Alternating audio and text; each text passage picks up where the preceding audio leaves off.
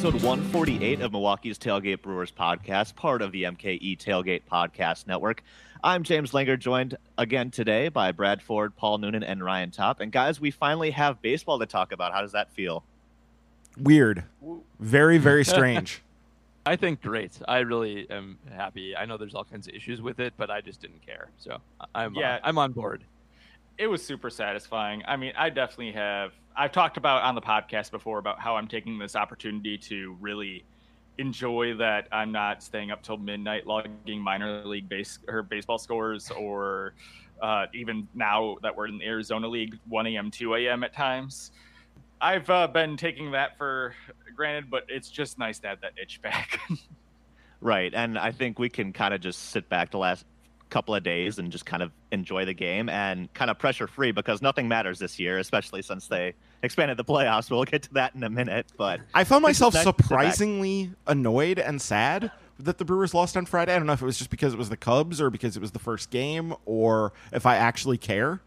I don't know. I think I might actually care. It's like we waited 4 months for this. Yeah, there was a lot of that. I think that's the feeling. I think for me, it was that the offense didn't do jack. Like, it was like the Orlando Arcia single show I was going to say, you Yeah. put some respect on Orlando Arcia's name there. He always does yeah. that. Yeah. I want to look up. Actually, I want to look up like percentage of Orlando Arcia hits in games where they have like 3 hits total or something like that. Right. It's got to be no win huge. probability. Yeah, It seems to be the provider when no one else is providing, and that's what's frustrating. Well, and it's particularly satisfying because it was at Wrigley. You Yeah. know that it's just driving Bleacher Nation. Brett, it's just driving him crazy. Anything that drives him crazy is a good thing because Yes. he's insufferable. Not wrong. to a great start. I mean, it's sorry that the Bleacher Nation account is quite insufferable. There are a lot of good-natured Cubs fans who do good-natured ribbing. He is not one of them. But I was over that game by the 5th inning when I realized that Hendricks was just on that day, and it was just going to be that kind of game. The only hope for the Brewers that game is if David Ross actually took him out, which he didn't, which is not a great sign. So it is what it is. It is what it is. We'll get more Cubs Brewers talk in a minute, but first, let's take care of the business. We are, again, sponsored by Carbon 4 Brewing. You know they're great beers like the flagship Fantasy Factory IPA. The next time you're in Madison, stop by the brewery on Kinsman Boulevard on the east side. You can also get a 20% discount on some Carbon 4 merch online just by listening to this podcast. Go to carbon4.com and use our promo code MKE Tailgate when you check out. That's Carbon 4 Beer Brilliance. You can also support our podcast network at patreon.com/MKE Tailgate. Our Ball and Glove and Above patrons get the Minor League Extra podcast with Ryan and Brad. You also get Paul's reporting as eligible Packers mini pods as well. Now that that's out of the way, we can jump right back into the baseball talk. We've got a lot of thoughts on the first couple of Brewers-Cubs games. Full disclosure, as we record this, we're doing this before Sunday's game, so we won't have anything on that. So we're going to focus mostly on the first couple of games. So with that in mind, baseball's back. No fans at Wrigley. Was it kind of weird for you guys watching the games with no fans around? I think the weirder thing was seeing the fans in the rooftop. Yes. Yeah. That was weird. Like that was really weird, and especially I know the Cubs can't control it, but like there was not always great social distancing going on up there. Right. It was like an on display of bad behavior to some extent, just outside. It was weird. Like I don't know. I didn't like it. I'm not a fan. Remember, the Cubs do own some of those rooftops. Now, I don't know if They do. specifically they own those, but this wasn't just a problem at Wrigley. There was also the Nationals game. They were showing people on top of that, was it Hampton Inn or whatever? We're all hanging out up there watching the game from on high, and they were not social distancing either. So I think this is going to be an ongoing issue where people are going to try to sneak peeks, and then the broadcast is going to show them in a probably less than ideal setting, context-wise. Yeah, it's a thing that's going to happen. Yeah, I think part of it is maybe they're just looking for any sort of human face to show, so they keep going back to it. True. Yeah, but I'm sure, the other stadiums where you can get peeks from the street or whatever, that'll probably continue throughout the day, or throughout the season, I should say. One of the weird things without fans that I think got a lot of attention on Saturday was the Fox national broadcast experimenting with the fake digital fans, which basically pulled the crowd from PlayStation and threw them into a live action setting, which is kind of jarring to see. It leads us to our first Patreon question from PJ Wessels. Just straight up, fake fans or no fake fans? I know a couple of you didn't see the Fox broadcast, but I know, Ryan, you did. What were your thoughts? Big thumbs down. Very creepy. I settled my issues with the fake crowd noise, and I do kind of that's prefer. not bad. No, and I do kind of prefer that in baseball. So unlike with European soccer, they're just putting it on the broadcast, whereas in baseball, it's actually in the stadium. Like they are broadcasting crowd noise to the players so that they are hearing it, which seems more organic to me. It seems more real, I guess. It was a little bit weird, but honestly, it was weirder without it, having watched a bunch of European soccer without the crowd noise, and then when they started adding it, it made it better. It just felt a lot more normal, and you as long as you're not actively thinking about it, it allows you to sort of suspend your disbelief in a way that's right. good. So I like that, but the fake fans, I mean, they don't look real. They just look creepy and unsettling.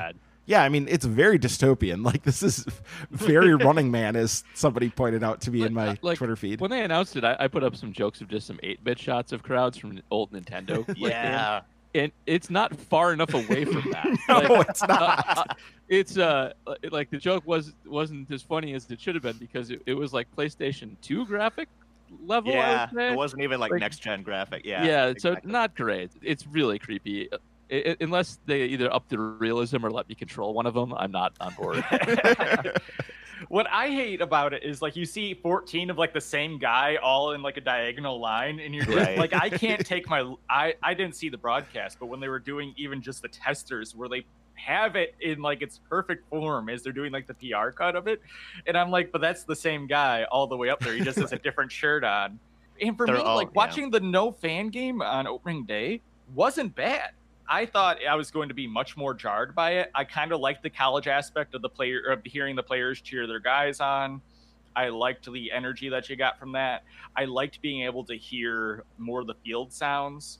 So there were aspects of that I really enjoyed that I thought were going to be a little bit more difficult to get along with. For it not to be that bad, to feel compelled to add in 14 Daves in a single row, all doing the same motion at the same exact time. Oh, yeah. Too. Like they couldn't even time out. It's just really weird. And then they try to zoom in or the closer up angles, and you can literally see they're just hovering over the chairs in the fake sitting position, and it's not positioned well at all. And I think I just prefer the cardboard cutouts, honestly. Yes. Yeah. More cardboard cutouts, less of this weirdness. Did you guys see, I think it was in the Yankees Nationals game, somebody almost decapitated a cardboard cutout?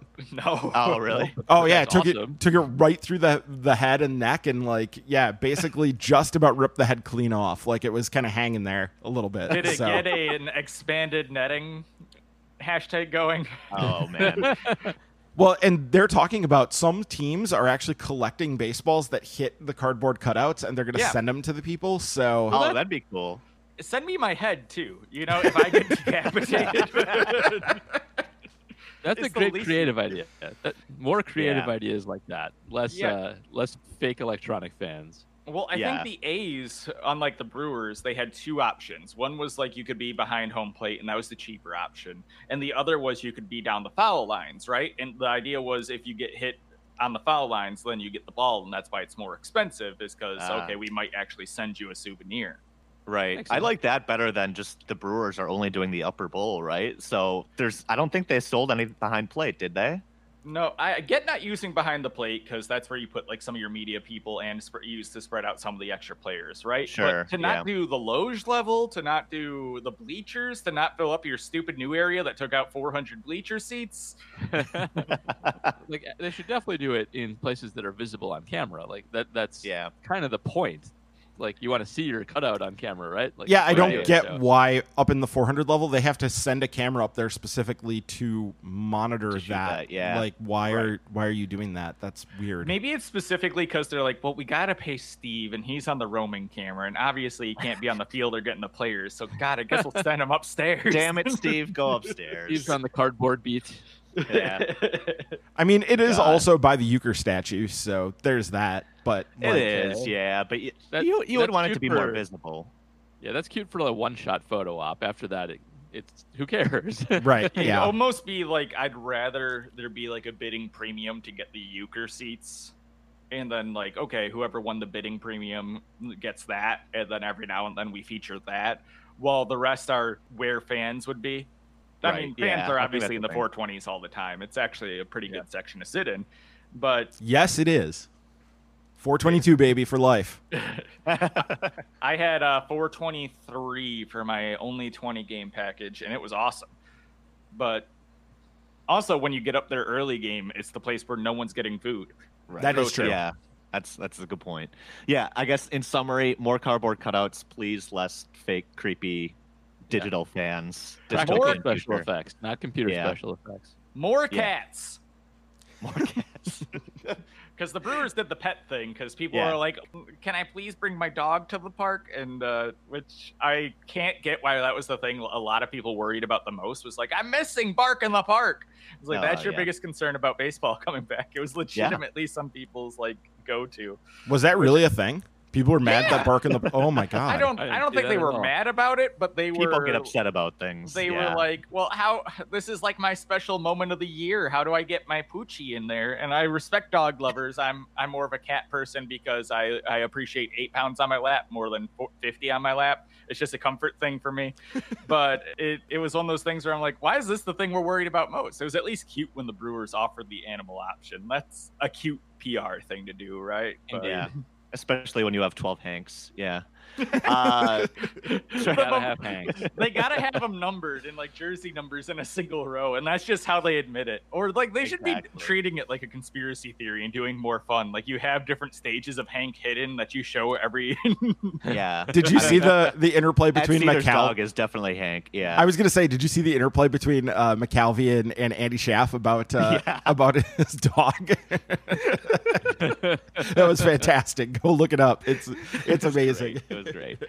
All right. Let's turn to actual baseball now. The stuff happening on the field. So, as of recording this, the Brewers and the Cubs split the first couple of games of this first series of the year, as we talked about. Friday pretty much sucked. I don't know if there's much else to talk about there other than Kyle Hendricks was really on and the Brewers bats weren't. Brendan Woodruff looked okay, I guess. Popped 99 a couple of times, but didn't get a lot of swing and misses, which I don't know. Is that concerning to you guys? It is to me. Like just the extent of him not missing bats was pretty extreme. It's not that concerning since it's first game. It's against a really good lineup, but I mean I feel like it could have been a lot worse for him than it was, and I'll be very interested to see how he does in the next one, and hopefully he misses quite a few more bats.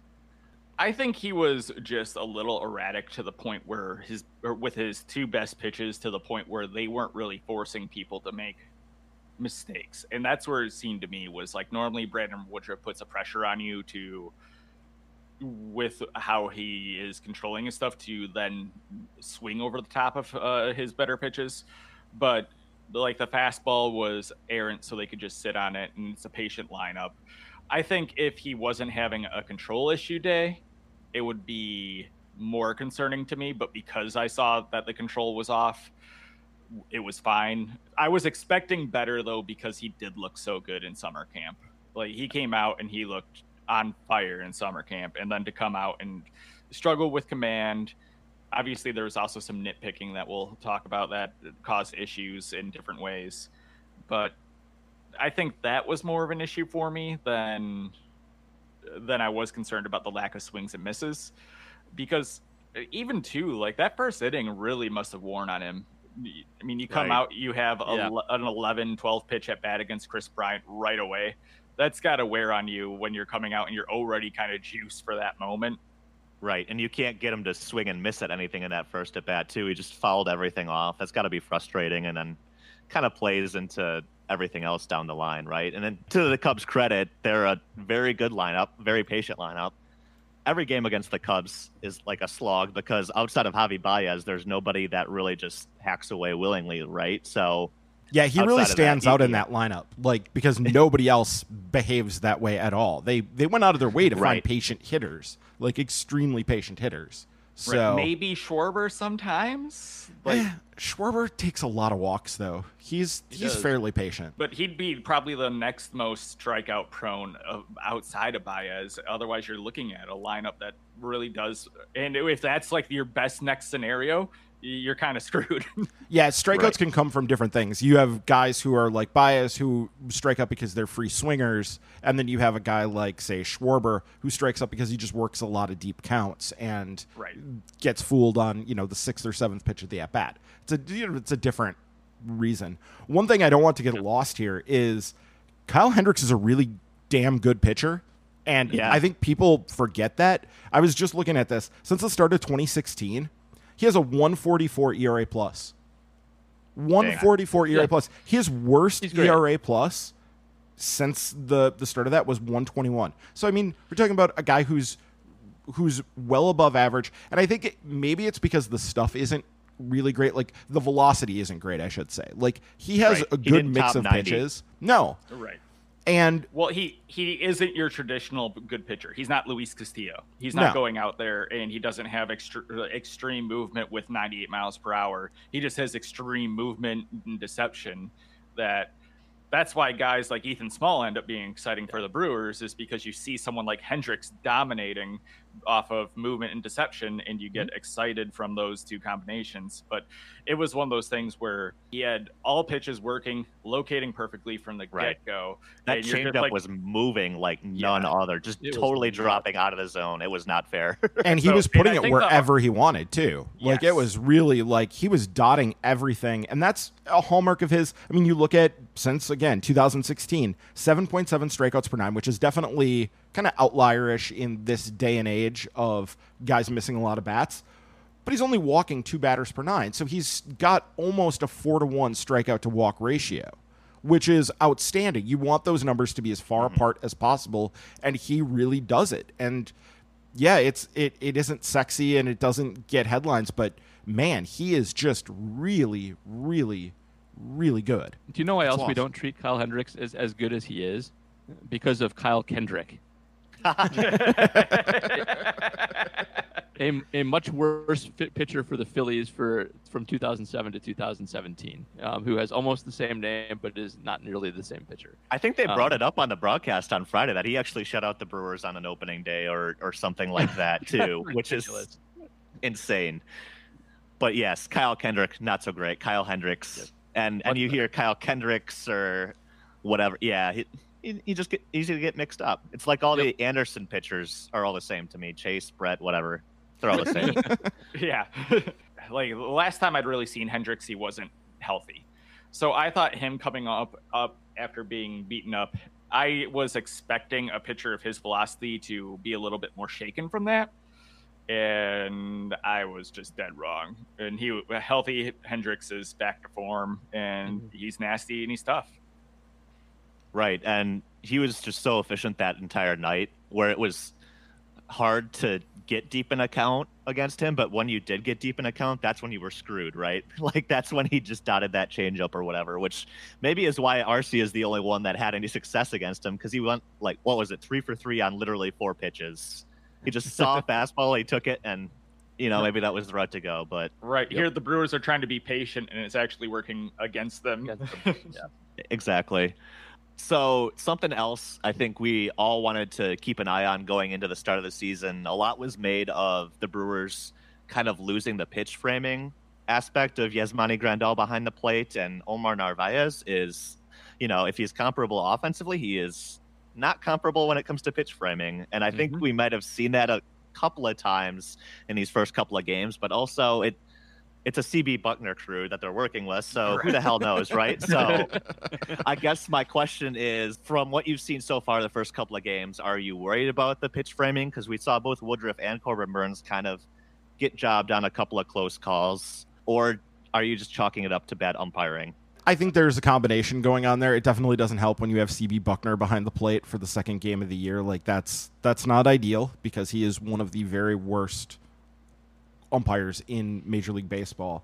But I also did see Narvaez actually make a few good framing moves. The big thing is you have to be, there's a an element of stillness that has to be there, and he still seems a little like jumpy back there. And yes, he does. That's he was pretty clearly pulling back on a couple of them, right? And you're never going to get that call. Can't do that. Yep. Yeah, and it'll actually cause umpires to not give you a call that you should get sometimes when they think you're like overplaying it that way, because they're trying to correct backwards for what seems pretty obvious to them. So it is a little bit concerning, but I did see him. He stole a nice one for, I think it was Burns. I was trying to look back in my... Burns got a couple of very beneficial calls that I think I would have personally chucked up to Buckner. I think there was one where I forget who was batting for the Cubs, but it was such a delayed call. Oh, it was yeah. very clearly a ball, and he just looked at him like, really, man? But yeah, Narvaez has pulled a couple back, too, especially for Burns. That kind of thing helped him out. Well, and they are really betting on Charlie Green's ability to work with him and develop that skill and to make him better than he was. And it's not that he necessarily is ever going to be good at it. It's you don't want him to be terrible at it. You don't want him to be so far from the major league average that it's actively hurting you. If you can get him back to just kind of slightly below average or something, that would be a big win considering how good the bat is. This is not a good series to sort of evaluate framing. Buckner also, but also you've got Wilson Contreras on the other side, who is like as bad of a butcher at framing. and kind of in a similar way, after watching them, they kind of remind me of each other, where when you watch Lucroy do it, it would be that he would sort of set up his glove on the outside. He'd take it on the outside part of the glove, and the glove would just funnel it back into the middle. And that's kind of how you do it, with stillness and holding it. And those guys are both just moving all over and trying to like pull it back in very obvious ways. And it's like someone explained like a 4-sentence summary of what framing is, but none of the subtleties of it to both of them, and just said, go try and fool umpires. So I'm kind of worried about it, especially in this sort of era where I think it's more difficult to teach subtle skills without that sort of up close coaching you're going to miss out on with COVID. I don't know. I'm worried about it. It's not a huge deal because it's a short season and they'll be fine, but it's definitely a knock from watching Grandal last year and being awesome at it too. Well, especially after having to see Grandal before the season, right? And then you're like, oh God, I missed it. Right. Yes. But for me, I definitely saw like the ones I saw that were most egregious on Narvaez, it was still a bad call by Buckner. Because I only saw the Woodruff visually. I listened to parts of the Burns game, but in terms of visuals, I only saw the Woodruff. And I remember one where it should have been a strike 3, top right corner, 96, and Narvaez catches it and pulls it back. But it caught the corner regardless, and it didn't really matter on his movement. But at the same time, you got to help your pitcher out and hold it there. You got to hold it right where you caught it and get that call. So it was definitely a combination of both when it comes down to that. I would wager framing's probably more important with guys like Buckner behind the plate than with actual good umpires who are more trained to watch what's actually happening in front of them and pay less attention to being like they're less apt to be fooled by this. I mean, one of the reasons Buckner is bad is because he is not focusing on what's actually happening and being distracted by all this nonsense of moving and framing and blah blah blah. So it might not hurt him as bad with better umpires, frankly. Like this is one where it can get away from you because they'll punish you for it. They'll go out of their way to react backwards to you trying to fool them. Right. I actually kind of wonder how much no fans affects the umpires too, right? Like, do you think guys like Buckner kind of take the context clues from the crowd? Like, oh yeah, they got the corner, third strike, or I don't know. It's something that just popped in. I don't know. Maybe he's sitting there thinking, who the hell am I going to impress? There's no one to cheer me when I eject someone. Right.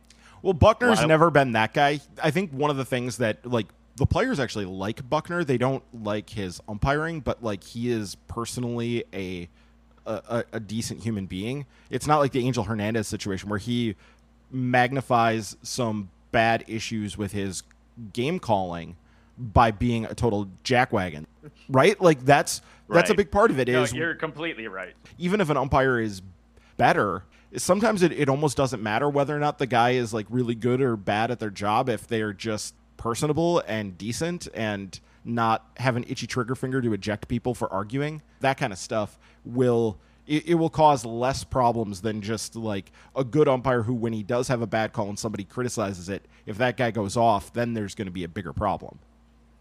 I think that's why I hate Joe West a little bit more than Angel Hernandez, because I always feel like he's much quicker to blow. Like, Angel Hernandez is just awful and in all forms, but Joe West is angry awful. He's looking to insert himself into the game. Like that thing last year where a pitcher was looking at a card that had like a scouting report, and he told the pitcher to stop, and like that if he kept doing it, he was going to eject him, even though it's not really a rule. He just like made it up and decided that you can't look into your hat for a scouting report. We're going to call this the Joe West. Yeah.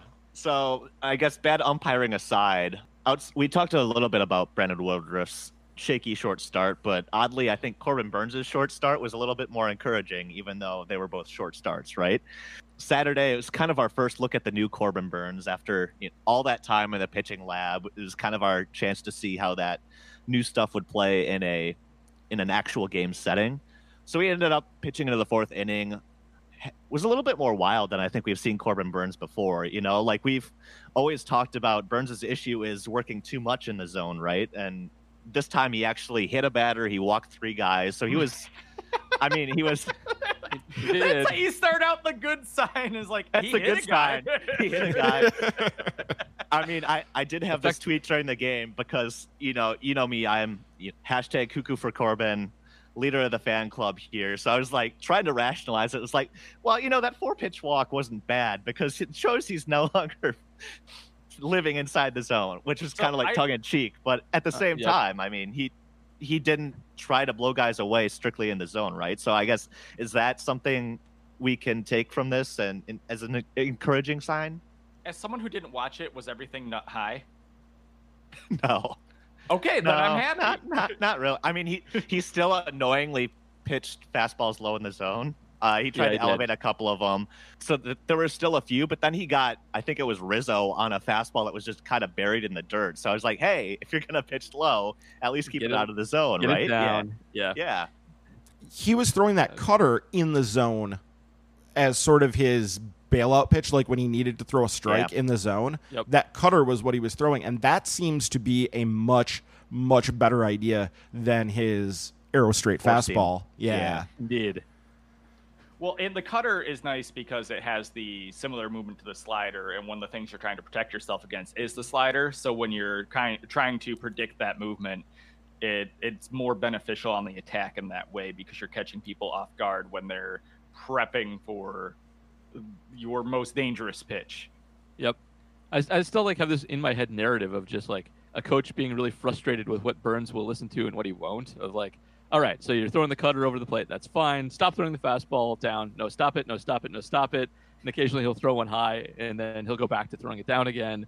And, they'll tell him to work around the edges, but he gets wild when he's not throwing in the strike zone.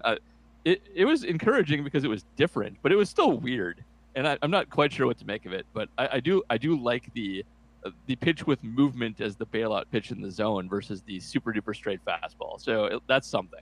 That's worth building on. I can't agree with that assessment of him, though, because that's fine. I just made it up in my head. It's totally fake. Yeah, but not true at all. He's probably more of a signature of how well the good this system has done at developing pitchers, because he was the guy who came in with bad mechanics, overly aggressive arm side tilts, a bad arm angle, and kind of inconsistencies in his movement, and all of that has been cleaned up. That shows an incredibly coachable guy, and I think that's what scares me more about him, is that he's incredibly coachable. So if they told him to throw his fastball up, I feel like he would be doing it. So are the Brewers not telling high spin rate fastball guys to throw it up? Because that seems like a huge error on their side, and I think that scares me even more so. Yeah, that would be more scary if they weren't picking up on that. Absolutely, it would. But I can't imagine, we all know, this is not a secret. This has been talked about on Fangraphs. It's been talked about by Brewers fans. And other Brewer pitchers do it, so it's Burns' fault. So I can't imagine that he's not hearing it. So then the question is, what's the holdup? Is it a question of when the chips get down, he goes back to what feels comfortable and what he's been doing for his whole life, and that's why we see particularly That could Burns be it. last year I really think was. that's it. Yeah, I think Burns last year, we really saw it a lot where he would be pitching really well and would be flying along and things would be looking really good. And then he'd get into some bit of trouble and he would just compound that. And like, I felt like every single time that man had two runners on base, somebody was hitting a dinger. Like, without Right. fail, that just was going to happen. And that it could be tied to when the chips get down, him going back to mama, basically, like what feels comfortable. Right, and I think they did bring that up. I think it was the opening day game with Hendricks. The announcers were kind of talking. Young pitchers, especially when they get into trouble, tend to try to throw it harder. And I think you could kind of see that maybe with Burns, where he ran into trouble last year. He'd try to pump a fastball by somebody, and then, like you said, it's a 3-run homer. In his start on Saturday, he did that first bit of trouble. He had a couple of guys on. He was facing Wilson Contreras, and it was a low fastball that he missed on. It was kind of center cut, as Brad likes to say. But instead of it going for a 3-run homer, it was an RBI single. And really, the guy should have been thrown out at home if Ben Gamel had any kind of good throwing arm. What the hell was that? That was a really bad. That was a Ryan Braun-esque throw. I mean, it was bad. That was like Johnny Damon stuff right there. Like, my God, that thing just like fluttered up there. I thought it was gonna It fall out of floated the in sky. air, and it was up the first baseline. It wasn't good at all. Shades of Chris Davis. Exactly. But I think one of the encouraging things we saw from Burns on Saturday was he didn't treat his fastball as a strikeout pitch. There was one at-bat that really stuck out to me. It was the Javi Baez at-bat where he literally threw him one fastball, and the rest, it was literally 4 sliders on the outside corner. He got him swinging. Granted, it's Javi Baez, but at the same time, Javi Baez is still a good hitter, right? Exactly. And there was another at bat where I think the next time Javi came up, it was another 0-2, and he just kind of stuck his bat out and hit it the opposite way. So like Javi Baez is capable of doing that if he has to, but I think that at bat stuck out to me because it was a sign that he kind of ditched the fastball first mentality. He was pitching around his slider, and if you actually look at his pitch breakdown from Saturday, he threw 75 pitches. 23 of them were 4-seamers, 19 were the cutters. So even his fastball distribution, it's not just the straight fastball. He's throwing the cutter almost as much as he is throwing his 4-seam. And then they gave him credit for 15 changeups, which I don't think we saw very much at all. He was very much a fastball slider guy in the past. And then 17 sliders and 7 curveballs too. So he kind of switched up his repertoire based on righties and lefties too, which I think is also an encouraging sign. It's sort of much less the reliever mentality that he had last year and more kind of a starter, get through 3-4 innings type. So that is really that huge because people don't necessarily get that like, especially with some starters, their stuff, guys who have a lot of pitches can really be very different pitchers against right-handers and left-handers. And you need to sort of treat it separately. And to be an effective starter, to be able to turn a lineup over 2 or even 3 times, you have to have that ability to get both righties and lefties out, and usually in different ways. Now, there are some guys who can just get guys out. Lance Lynn, is kind of the same pitcher no matter what, but there usually needs to be some way to get the different batters out. And so it is encouraging to see him sort of broadening his horizons that way. I like that he's, instead of relying on the slider to set up, he seems to be relying on the data that we have on his changeup to help set up with his cutter. I like that those are the ones that he's getting to the advantageous positions at. Whereas before it was like, I'm going to use my slider to set up my fastball, and then my fastball to set up my slider. And it's like, please stop. They're all going to the same place, so no one's concerned. You have great spin rate. You have great movement. Yeah, you have great spin rate on the fastball that stays completely straight, but just take advantage of that. And it's nice to see that he kind of is. Yeah, I don't know what the spin rate on that cutter is, but he uncorked a couple that were just beautiful and nasty. I think Pitching Ninja even highlighted a couple of them just because they were right on point and they moved so much. It was not quite Mariano Rivera cutter, but it's really hard to, when you have that coming in at 93, 94, to separate that from the fastball and, like Brad said, the changeup too. So I think overall kind of a really encouraging outing. Of course, he had some encouraging outings in the past before too, and the issue was the consistency. So I think the key will be to see where he goes from Yeah, now and on. He only I went think 3 innings, so it's not like he went, super Right. duper deep through the order multiple times too. Right. He wasn't super efficient, so I think that's kind of the next thing too. But Yeah. again, I don't know how much of that is. We were talking before we went on. This Cubs lineup is still no joke. Like they've been disappointing the past couple of years, but they will Yeah. grind out at bats. As we saw with Woodruff, first at bat of the year, 11, 12 pitches, and then from there you're just kind of working from behind and throwing off your game plan, right? So And what he I- presented looks like it'll be successful in the bullpen. When they tried to shift him to the bullpen Right. last year, he still had issues. Whereas this looks like, okay, if he can't succeed in the rotation, he at least looks like he'll be 2018 type Kroer and Burns in the bullpen again. right, the process was good at least, right? So we can kind of take that as encouragement too. Speaking of process, I guess the Cubs process of rundowns, not the best. I wanted to highlight this because it's just hilarious and I like making fun of the Cubs, but also it's the second time Lorenzo Cain did this to the Cubs in like 2 or 3 years. Talking about the rundown he basically got out of on Saturday, Right. where basically everybody ended up safe and he should have been dead to rights. And I don't know, it's maybe just a sign that is it the so-called veteran presence, or is it just smart base running, or are the Cubs just dumb? Lorenzo Cain is what people think Javi Baez is, and it's even better because he proves it against Javi Baez's stupid swipe tag reputation. So that's what it is. He's a genius on the base paths, so it's great. I think he has stated like this is something they trained with the Royals, right? Where like you get in that situation, you run until it looks like you can have the most beneficial situation. Where I know the Royals doing something smart, weird. Well, But- it's a Are very you saying Ned Ned Yost Yost taught him this? Yeah. It's a very Ned Yost smart thing, though. It's like a small ball, small incremental, barely worth it thing to do that happens to pay off once in a while. It's Something that has come up 2 times in Yes. Lorenzo Cain's 3 years and it worked against the same team.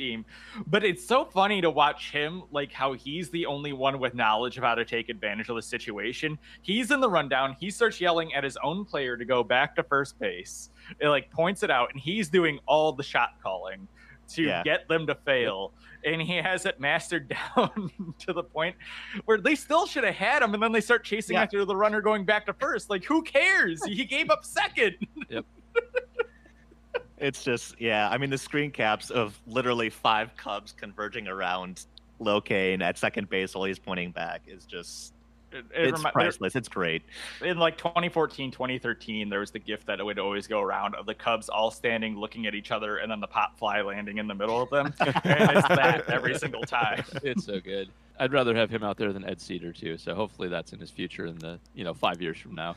Cain is a really, really smart ball player. That is something that gets lost because a big part of why he's so good in center field is not just because he's fast. Like he is, and he can legitimately run down balls. When he gets going at full speed, he's really good. But the jumps he gets, if you sit and watch, hopefully we will be able to see him in person again. And if you sit and watch him react to baseballs, he is moving on the pitch before the batter is even swung a lot of times because he knows that if the batter is going to make contact with such and such a pitch, it's going to probably be in this direction. So he already gets his body going a little bit in that direction. So he's already moving before like the batter's even had a chance to make contact with the ball. It's like a really good rebounder in basketball, right? You can already see when the shot's going up before it even hits the rim where it's going. That's Yeah. a good comp. Yeah. Very like Dennis Rodman-like, right? But This is something that I appreciate when they had Ben Gamel mic'd up. So when they had Gamel mic'd up, he talked about kind of his strategy when it comes to this, and that he'll actually like watch the zone. He says he like won't watch the ball coming out of the pitcher's hand because he can't pick it up from where he is, but he'll watch the zone and watch the bat path and try to get jumps on that. And it's just Lorenzo Cain does that process that Gamel walked us through better than everyone else. Yeah, I mean, it reminds me of Mike Cameron. Mike Cameron was that way too. Like, just amazing, amazing jumps on the baseball. We've been blessed to have a lot of good center fielders defensively that way to watch over the years. That's kind of an underrated, like, quote-unquote old man skill, right? Like, Mike Cameron was able to be a successful center fielder until he was 36, 37, 38, right? Like even after he'd clearly lost a few steps. Exactly. So it's not just dependent on speed, which I think when the Brewers signed Lorenzo Cain to that long-term extension, they're like, he's going to be 37, still trying to play center field. But I think that's part of the reason why maybe you're less concerned about his lack of speed is just the knowledge that he has in center field and on the base paths, as we saw.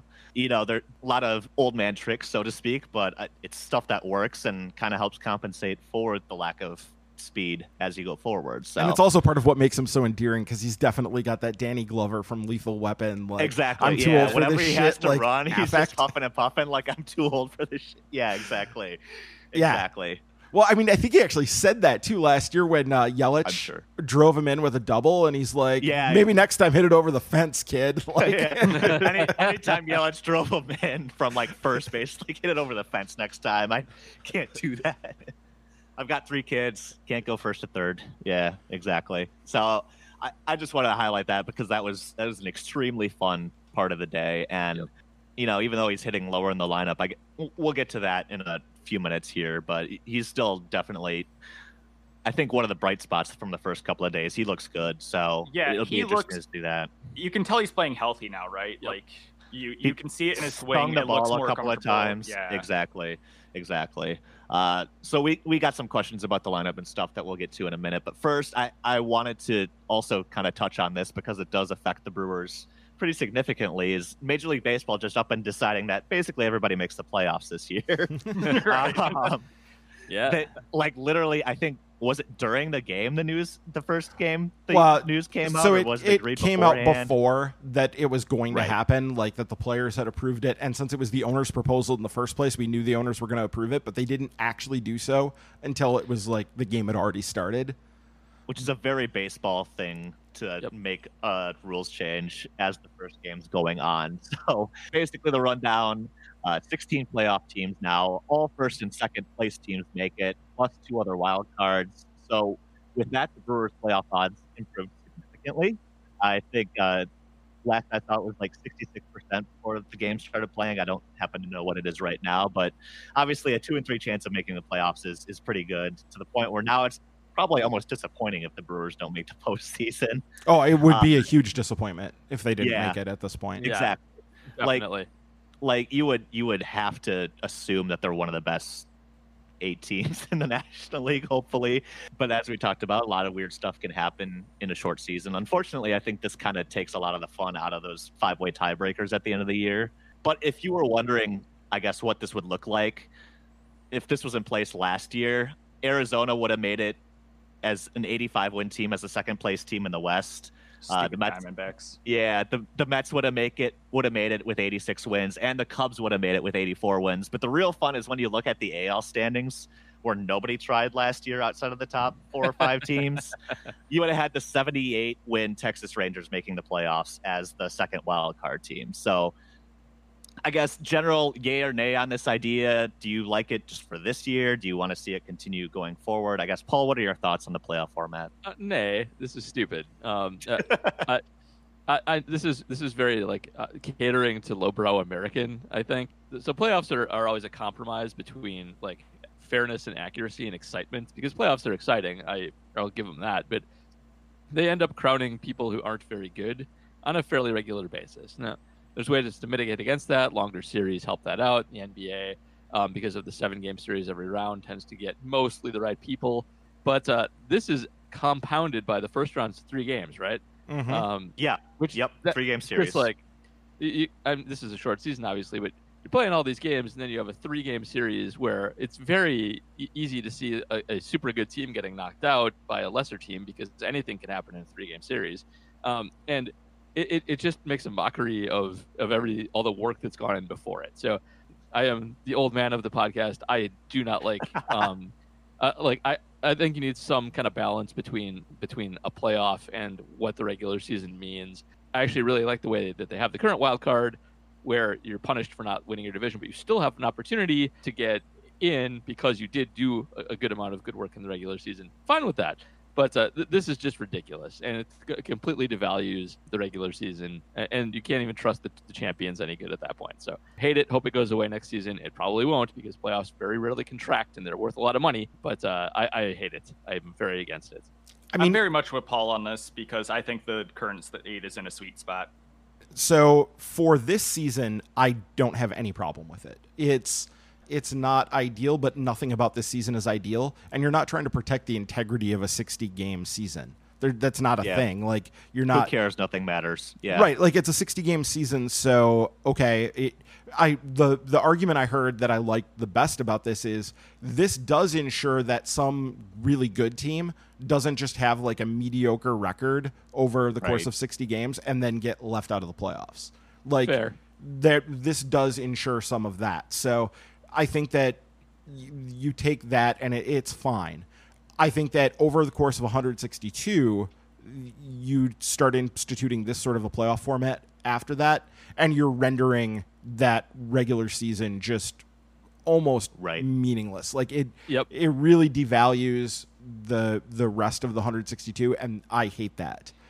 But like Paul said, this does seem like a thing that, you know, they're instituting it now under sort of emergency reasons, but things rarely contract back, especially when there's money to be made.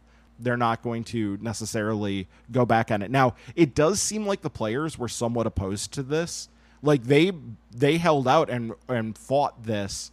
I know that was to get a cut of the money and a bigger cut of the money. Like, that was a big part of it because baseball players don't get paid much of the postseason revenue. It's actually the big bonanza for owners is you make the postseason, you're just printing money in the basement. Like, it's amazing. It's the entire reason we're playing a season right now, by the way, is so the owners get the playoff money. But yeah. Right. And that's what they want. And so that's the priority. But I think that there is resistance from the players too, because they understand that it does render more meaningless their accomplishments over the course of 162 games. And yeah, it is basically a coin flip situation for a 3-game series, even though, like, you know, so the Yankees, if they end up being the number 1 seed in the AL, they'll get to play all 3 games at home. And that is at least a minimal advantage, you would think. Sure. But it's not enough to compensate for the fact that, yeah, you're probably playing a team that won a significantly lower percentage of their games. And all they have to do is, you know, one good start and one, you know, bad start by your guy, and you could be out of the playoffs in a blink of an eye. So the one thing, it probably won't result in a ridiculous champion so much as it will result in really good teams going out early and unnecessarily. You know, like, a team still has to get through the 4 rounds of playoff now. Like, they'll still have to go through all of that. So it probably will at least sift and winnow out the truly bad teams at some point, right? Like, a team could get hot. You're saying the Marlins aren't going to the World Series? God, I hope so. No one wants that. I actually disagree with this just because.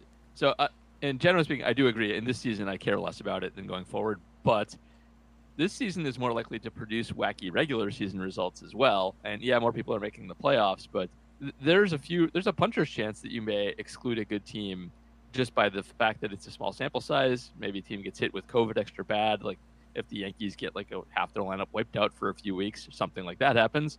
And then you have that first round series. Like, you could have a scenario where you have like a couple or more bad teams getting through, and I don't think you necessarily will filter those out.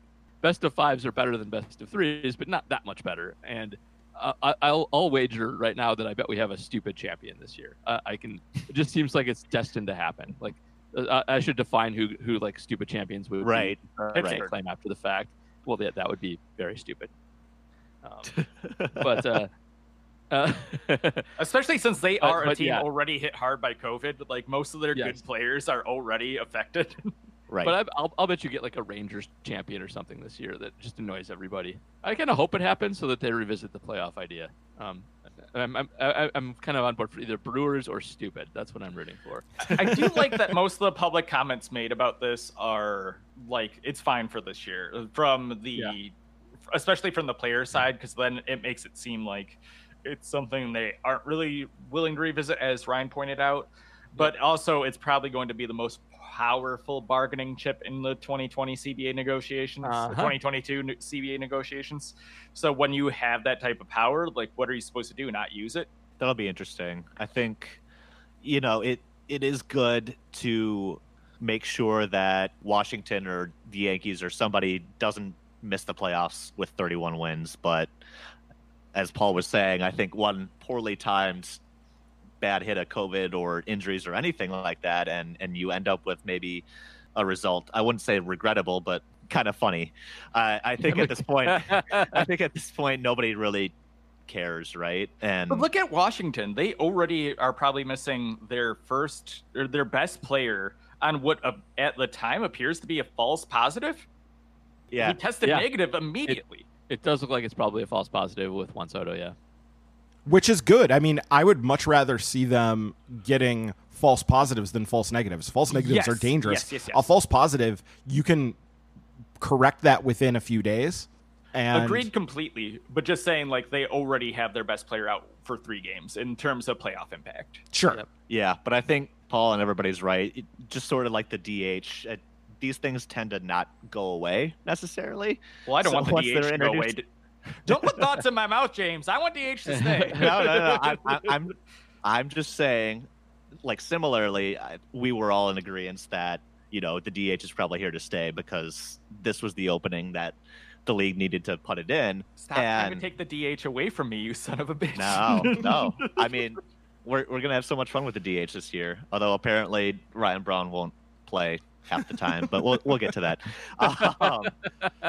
It's fine. But yeah, I guess I'm on board with the rest of you. Like, this year, who cares? Whatever. It's a weird end to a weird season, and if we get the Rangers beating the Marlins, fine. And I think that, to Paul's point, kind of proves just how silly this all is. And I don't think you want to go 16 teams going forward, because then who the hell really cares about a random Wednesday day game in Pittsburgh in May? Like, real quick to add on to that too. One of the reasons this might stick is not just expanded playoff money, but it would almost certainly have an effect on how much teams spend to remain competitive. Right. If you can actually make the playoffs fairly easily, it does not incentivize teams to go out and add those couple extra pieces to get over the hump, and it would probably kill free agent spending even more than it has been already. So the owners will be heavily in favor of this, because expanded playoffs really allow for them to cheap out. I saw people speculating that it was going to cause teams on the bubble. There would be fewer true tanking situations, but I don't know that that's even true. I think that nothing would stop the Orioles from being really super shitty. Like, that's not... It would not. And I saw a lot of ESPN idiots commentating on, like, trying to spread the common wisdom that it would increase spending by having more teams in the run to make it. That's ridiculous. No. And anytime you hear that, just ignore it. It's just stupid. It will definitely keep spending down, not drive it up. Right. Exactly, because like your point of improved benefits lessens when like, what's the point in adding a Mookie Betts when you're already the Dodgers, when you're already one of the 16? Like, is it really worth it to move from second seed to first seed, or like second place to first place, if you're all in anyway? Yeah, it does not incentivize becoming a great team, because being a good team is just fine. Being good is all you need to do in that situation. And there's enough randomness where you can be good and be a champion, or be great and lose in the first round. Like, exactly that. Yeah, it does. So it will definitely curtail things on the high end, even if it does maybe boost up the middle class a little bit in terms of their spending and their incentives. Yeah, net, it's not going to be positive. To make sure Brewers fans are still on the same train as us, they still would have been playing the Nationals last year in this format, right? Like, they would have been the 5th team, Nationals would have been the 4th team. That's how the seeds line up, right? Except we would have gotten to play a 3-game series instead of a 3-game series instead of one. Doesn't matter. Doesn't matter. You saw the Nationals last year. They beat everyone in the last chance.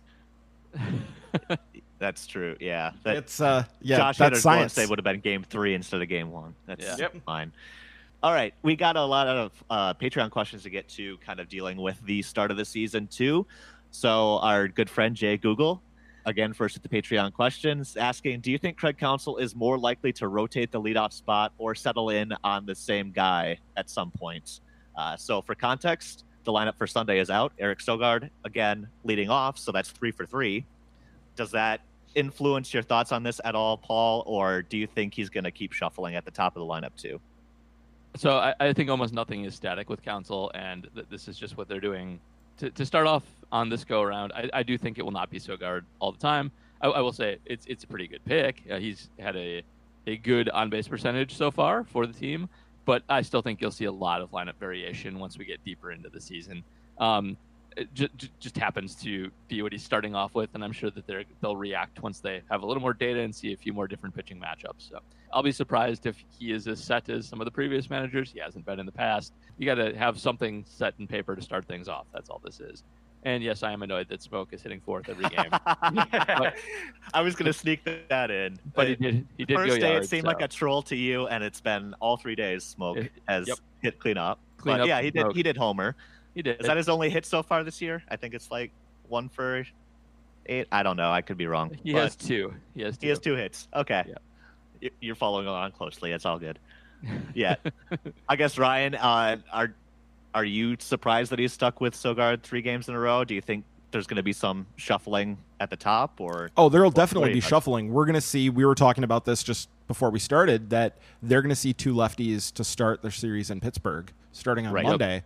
And Which will probably knock Sogard out, right? yeah, you would Yeah. think. So it'll be Jed Jerko will be in third base, and I would really highly doubt that Jerko leads off. So you'll get a I shuffle. would hope not. Yeah, I mean, Yeah. maybe we see Lorenzo Cain move back up to the top against lefties. That could be a thing, especially if he's. I'll bet that's what it is. And if it is Jerko, it's definitely trolling me. So then we know that everybody listens to this podcast on the Brewers. So. But I think that the thing that I like about Sogard up top is not just he did take a couple walks on Saturday, and that is definitely something you want. Even if the overall numbers like aren't great yet at this point, you do want a guy who's disciplined at the top, and that's a big thing. Is you do want somebody to kind of set the tone at the top of your lineup with taking pitches and making a pitcher work and not letting a guy get like settled in right away into a game. And that is what he did. You really saw it on Saturday. Obviously Friday he didn't, and that I think had more to do with the fact that Hendricks was just amazing than Just anything killing. else. Like nobody else hit him either except for Orlando Arcia. So, you know, Yep. Sogard, he leads the team in walks with 2. Do you know who's second? I haven't been paying that close attention. to Smoke the with walks.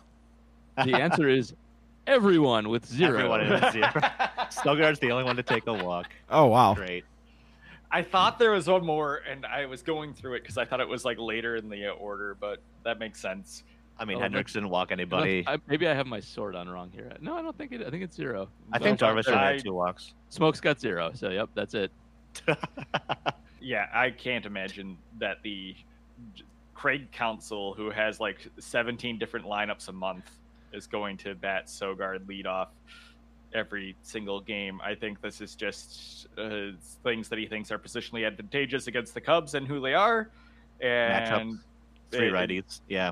Yep, I can't imagine this change. I think Ryan's exactly right that the platoon will switch it over, and I think it just is what it is to this point. Well, hey, you know, people aren't going to be listening to this until after the Brewers face Tyler Chatwood. So I bet you that stat about The only walk having number 2 will go walks up. It'll is go going to up. be not true anymore. Tyler Chatwood, not a command control guy.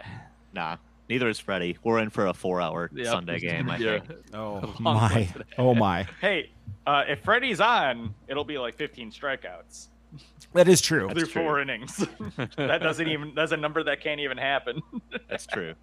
I will say, you know, even though Sogard's led off all 3 games and Smokes hit cleanup all 3 games, there is, you know, technically 3 different lineups every day. So I think we're seeing a lot of that shifting and tinkering. And, you know, we kind of we had the prop bet on, I guess, Ryan Braun at DH and that kind of thing. And I think we all kind of maybe underestimated how often Craig Counsell would use that DH spot to give somebody rest. And we've had 3 different DHs on 3 different days. So I think that seems to be on track too. Yeah. Speaking But of the we'll props, see. what has been settled so far? So we know that Brandon Woodruff gave up First the strikeout. first, and the first strikeout was who? That would be Keston. Was it Was it Keston? Hira? Yeah. Okay. Alex Claudio. I got Alex Claudio first relief appearance, so that was my one shining moment. Well done. Other. Yeah. First I'm home run. surprised. Know that one very well. Yep. I had that one. So, yeah. All right. I had Kane for first strikeout. I did too. Today we might decide first challenge. I think a lot of us took 3 or 4 for that game. 3 or 4. Sure. Oh, So I had today- 7+, so they need to make it to Miller Park. 2-game hitting streak probably also on the line on Sunday, because It is. a lot more people got hits on Saturday. Wait a second. So- Did Arcia get a hit everybody on but Saturday? Arcia. I don't think Arcia got a hit on Saturday, did He he? did not. Every Brewer except Arcia got a hit on Saturday. Because that's how he works. That's exactly hilarious. how he works. Yeah. Yeah, so we'll see how that goes on. Another lineup question from Patreon, PJ Wessels asking, what was more surprising, seeing Christian Yelich DH in Game 2 or Lorenzo Cain not leading either game off? Brad, how about you first? Oh, definitely Kane for me. I remember actually being kind of floored that Sogard was at the top of the lineup first day because, as we talked about actually I believe in the prop bets or in the season preview, I think the loyalty that Counsell has shown to his players, part of that incorporates his loyalty to putting them in favorable positions. So then to see Kane in 8th, not just not in leadoff, but in 8th, was very surprising to me. So Yelich if Ryan Braun's not playing, giving Yelich a day off of the field isn't that flooring, especially with how hot Ben Gamel was coming out of the summer camp. So it was surprising. I think the more surprising thing was that Ryan Braun was already having a day off in Game 2 than it was Yelich in the DH. Well, Ryan Day Braun game is after a off night again. game. He's Yeah. off So- 2 straight days now. Is So. Ryan Braun? Is he Kevin Mensch? Is that what we're dealing with here? I mean, his head isn't as Is big. this Just lefty well? specialist? Obviously, but is he going to be just platoon like that? I don't think so, because he started opening day. I don't know if it'll be a Well, strict platoon, but who knows? That's true. He did, but I kinda- it's Yeah, been surprising, and he's off today too, right? He's out Yeah. of the lineup today. He's out on Sunday. Yeah, I had kind of chalked the Saturday day off as being a noon game after a night game, but sort of like an old catcher thing, which Yeah. even though he's DHing, whatever. But I don't know. I'm gonna bet that we do see him more frequently in Pittsburgh with all the left-handed pitching. I do think Agreed. it's more of kind of a matchup thing with Craig right now. My guess is also it's something just- physical too. Like he Yeah. probably just has a nagging injury right now already. I mean, he Right. did.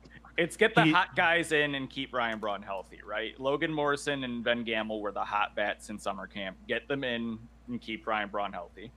Sure. Yeah, and Gamble did come through in his first start on Saturday, so it'll be interesting to see how much he plays because if his change is for real, I think we talked about this a week or two ago too. It's just hard to see the at bats there to get him in so frequently if the change is real. But 2 starts in 3 days, so they're finding a way. Yeah, I mean, he does have all 3 outfield positions to play with now because Ryan Braun is basically exclusively, I think, going to be a DH. He's rarely going to see time in the outfield unless there's injuries or whatever. I'm not going to say never, but it seems like he's mostly a DH. Right. So a lot to see what's ahead. We're only 2 games in, so we're Yeah. still kind of projecting a little bit. But next week we should have a lot more to talk about as we get a full slate of games, hopefully, at least. I'm not going to be sure about anything. I think we're going to take the season 1 week at a time Yeah, and see what happens. I do think when they face their first lefty, that the lineup will be like 100, not 100% different, but so very, very, very different, and it'll be interesting to see what that actually looks like for the lefty squad. Yeah, absolutely. And I think one of the things I've liked seeing too is Yelich consistently batting second with the DH and in effect, so get him more at bats and chance to get more runners on too. So I think I've appreciated seeing that as well. And I think what maybe- we might see eventually is Lorenzo Cain moving into the 9 spot as a second leadoff hitter, 2 spots in front of Yeah. Yelich. Like I could see that. Second leadoff hitter. Yeah, I could see that being a thing, and them telling him like this is where we think you can do the most good, and him being okay with it. Probably, hopefully. Yeah, I don't know. Well, I don't think he'll complain at all, but it'll be interesting to see. I think Craig will mess around with things a little bit more too. Yeah. Maybe especially against someone like Pittsburgh, where it's like, we're probably going to win anyway. But I think the early part of the season too is going to be where you get a lot of that tinkering before you kind of find the lineup that meshes. But it wouldn't surprise me to see. I'm surprised we didn't have a prop bet on different number of lineups, because I would bet like 55 different lineups in 60 games would be a very Craig Counsell thing. Oh I don't yeah, know. especially with the expanded roster early on. Exactly. Like, yeah, it. Exactly. I wouldn't So- be shocked at 60 different lineups. True. Especially different DH every day. Yeah. So a lot to look forward to. If you have something you want us to talk about, we do put out a call for questions every week on our Twitter account at MKE Tailgate. Just reply to that tweet with your question, or you can follow each of us on Twitter as well and send us the questions. Ryan is at RDTop, Paul is at Badger Noonan, Brad is at Brew Crew Blue, and I'm at James L. That's James with a Y. And a reminder, if you do enjoy listening to us, you can help support the podcast by becoming a patron. Go to patreon.com/MKE Tailgate, and you'll get priority when we send out that call for questions, and you get a shout out when you do sign up. Speaking of, Ryan, we do have a new patron this week to shout out. Yep. Welcome, Vinny Cornels. We think Cornels, Cornils. This is now very become a confident bit with the so. name pronunciations. But hey, Vinny, thank you for signing up. Yep. And he had a question that he sent via a message when he signed up, as opposed to putting it in the call for questions. So Sure, perfect. Yeah, so I guess he's asking, are you guys as jacked about Brandon Woodruff as he is? So I think we Vinny have to assume he's jacked about Brandon Woodruff. I assume Vinny is very jacked about Brandon Woodruff. So I guess, Brad, are you excited about Brandon Woodruff this year, maybe taking another step? Yes, I projected him to win a Cy Young, but based on He the did first take him to win a Cy Young. That's Wow. right. So yes, you are. based Brad is jacked. based on a funky year, but I mean your timing on this, Vinny. I'm very happy you're a patron. Welcome, we appreciate you, but your timing on it is unfortunate because of what we saw on Friday. It made things a little more unfortunate going into this. However, yes, I think he's incredibly talented, and I'm thrilled he's a Brewer. Well, I mean, he wasn't bad on Friday. He just wasn't super sharp, and the It ace felt like that watching Giovanni Gallardo. Oh, I heard It it. Well, I heard totally did. people talking about that in my direct message chat about Burns yesterday, because that was very the walks, A very and yo. yeah, Yeah. the walks and the strikeouts wildness and hitting a batter. Yeah, Freddie Peralta probably won't be like that today, though. Oh, Jesus. Freddie Peralta's either going to be an inning of chaos or 5 innings of perfection. That's all you get with him. 30 pitches of terror in the first inning. No, I'm excited about Brandon Woodruff, but I think, opening day was kind of an example of why maybe some people see him topping out as like a number 2 starter, is just the consistency factor, right? So until he improves that control and maybe gets more swings and misses, we talked about maybe part of that is just the Cubs lineup being very difficult. You're not going to get a lot of swings and misses against the Cubs overall. At the same time, Corbin Burns got more than one, so we'll see. But yeah, I'm still high on Brandon Woodruff, and it was really hard not to be high on him when you're seeing him pump like 99-mile-an-hour 2-seamers in there. Yeah, So like indeed. that was impressive to see. Vinny, to answer your question, everybody is more jacked about everything than I am. So you are definitely more jacked about Brandon Woodruff than I am. Paul's the buzzkill. But I mean, I do think he's the best Brewer, like, number 1 starter they've had in a very long time. So still very excited for him being on the team. On a scale of Manny Parra to Giovanni Gallardo to Ben Sheets, where do you put Brandon Woodruff? Oh, geez. I would say between Gallardo and Sheets. I think he is better than Gallardo. His stuff, like with just the velocity, should play up better than that. And I think we've seen him be better than Giovanni's, 5-inning, 110 pitch performances so far already.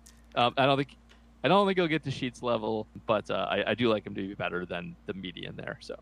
yeah, I think Good that's fair. I would put him closer to Giovanni than Sheets probably, though. Yeah. That's also because Giovanni gets underrated. I think the way I agree his with that, time too. Yeah. finished with the Brewers really kind of clouds things.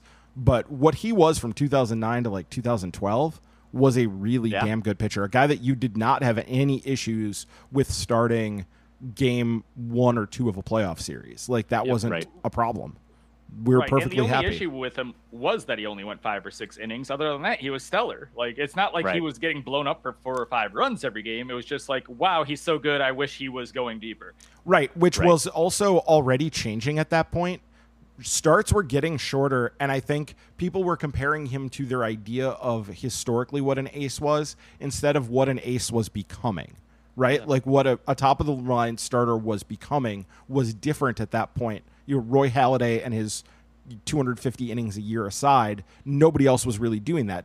Guys were not working as deep as they had been. Yep. I think the issue is you alongside him, the other pitcher, like you're comparing him against the best pitchers in the National League, and at the time you have the arrival of Kershaw. And Kershaw, because he's so efficient, is going 7 or 8 innings. So you're looking at Giovanni, and you're like, I want our own Clayton Kershaw. Giovanni, be Clayton Kershaw. Right. And it's just asking too much because Kershaw is a generational pitching talent. I mean, Kershaw is literally the best starter in baseball history with over 100 innings, with over 1,000 innings in terms of ERA plus. Literally he's the a best generational in talent. baseball history. Like the only pitcher who has 1,000 innings who is better than him in ERA plus is Mariano Rivera. So, And he's like the only modern pitcher who's adjusted to losing like 4 miles per hour on their fastball. True. Also, yeah, he's Yeah. been phenomenal at making those adjustments and staying. It's funny because people are like, "Wow, Clayton Kershaw's lost a step," and then you go look at his numbers, and it's like, "Oh, yeah, he's still one of the best pitchers in baseball." Oh, he's just not striking out 300 people a year, Right. and that's losing a step. right." Sorry, his ERA is 2.5 instead of 1.9 now. Wow, big step.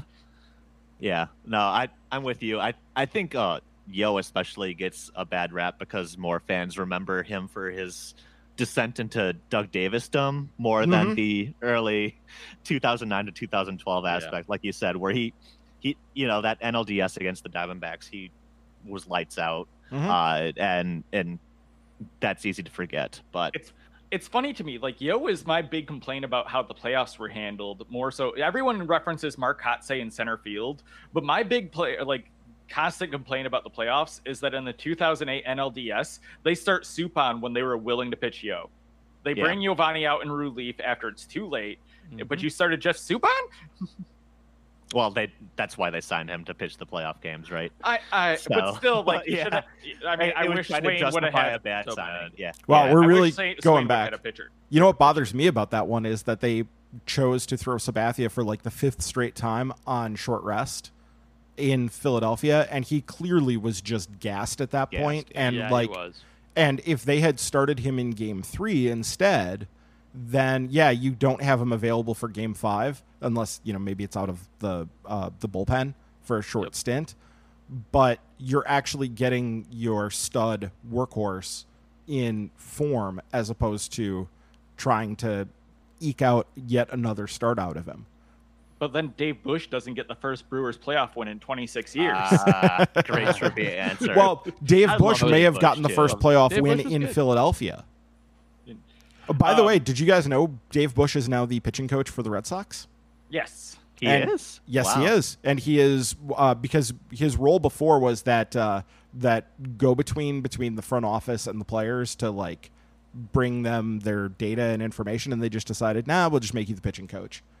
So Dave Nice. Bush is he's a very heady guy. Prettiest curveballs, one of them that I've seen. I just love the Dave Bush curveball. It's a Shane shame that Victorino struck, or I think it was actually Jason Worth struck out in a spiked curveball that he put like 6 feet in front of the plate in that series, and it was it's amazing. fantastic. The other piece of trivia that got ruined for me is my favorite trivia question to ask before this season was who was the last Wisconsin native to play for the Brewers? Everyone answers Craig Counsell. Craig No, Counsell it's Damian actually Miller. born in Indiana. No, No? it is not. No? Ryan or Paul, do you care to take a shot? I don't know where Wisconsin anybody's from. native. Yeah, I don't know. Who is it? Vinny Rottino. Oh, Vinny. yeah, I good forgot call. about Vinny. Okay. It got ruined this weekend by Fire Rising, friend of the show, Yep. making his Joe debut. JP. Yeah, no. Also, kind of an encouraging outing. I mean, he did give up the home run, didn't Yeah, he? but but like he's also struck out. He looked good. Anyway, well, thanks for the question, Vinny, not Rutino, but Cornels. Thank you for being a patron. Vinny, if you and anybody else listening haven't already, please do subscribe to our podcast on Apple Podcasts, Spotify, Stitcher, Overcast, Pocket Cast, anywhere else you listen to your podcast. Please do subscribe. And while you're there, please leave us a review to help other people find the podcast. In the meantime, we've got a lot more baseball to look forward to this week, so we'll be back with a lot more to talk about next week on Milwaukee's Tailgate. In the meantime, stay well, and we'll see you then.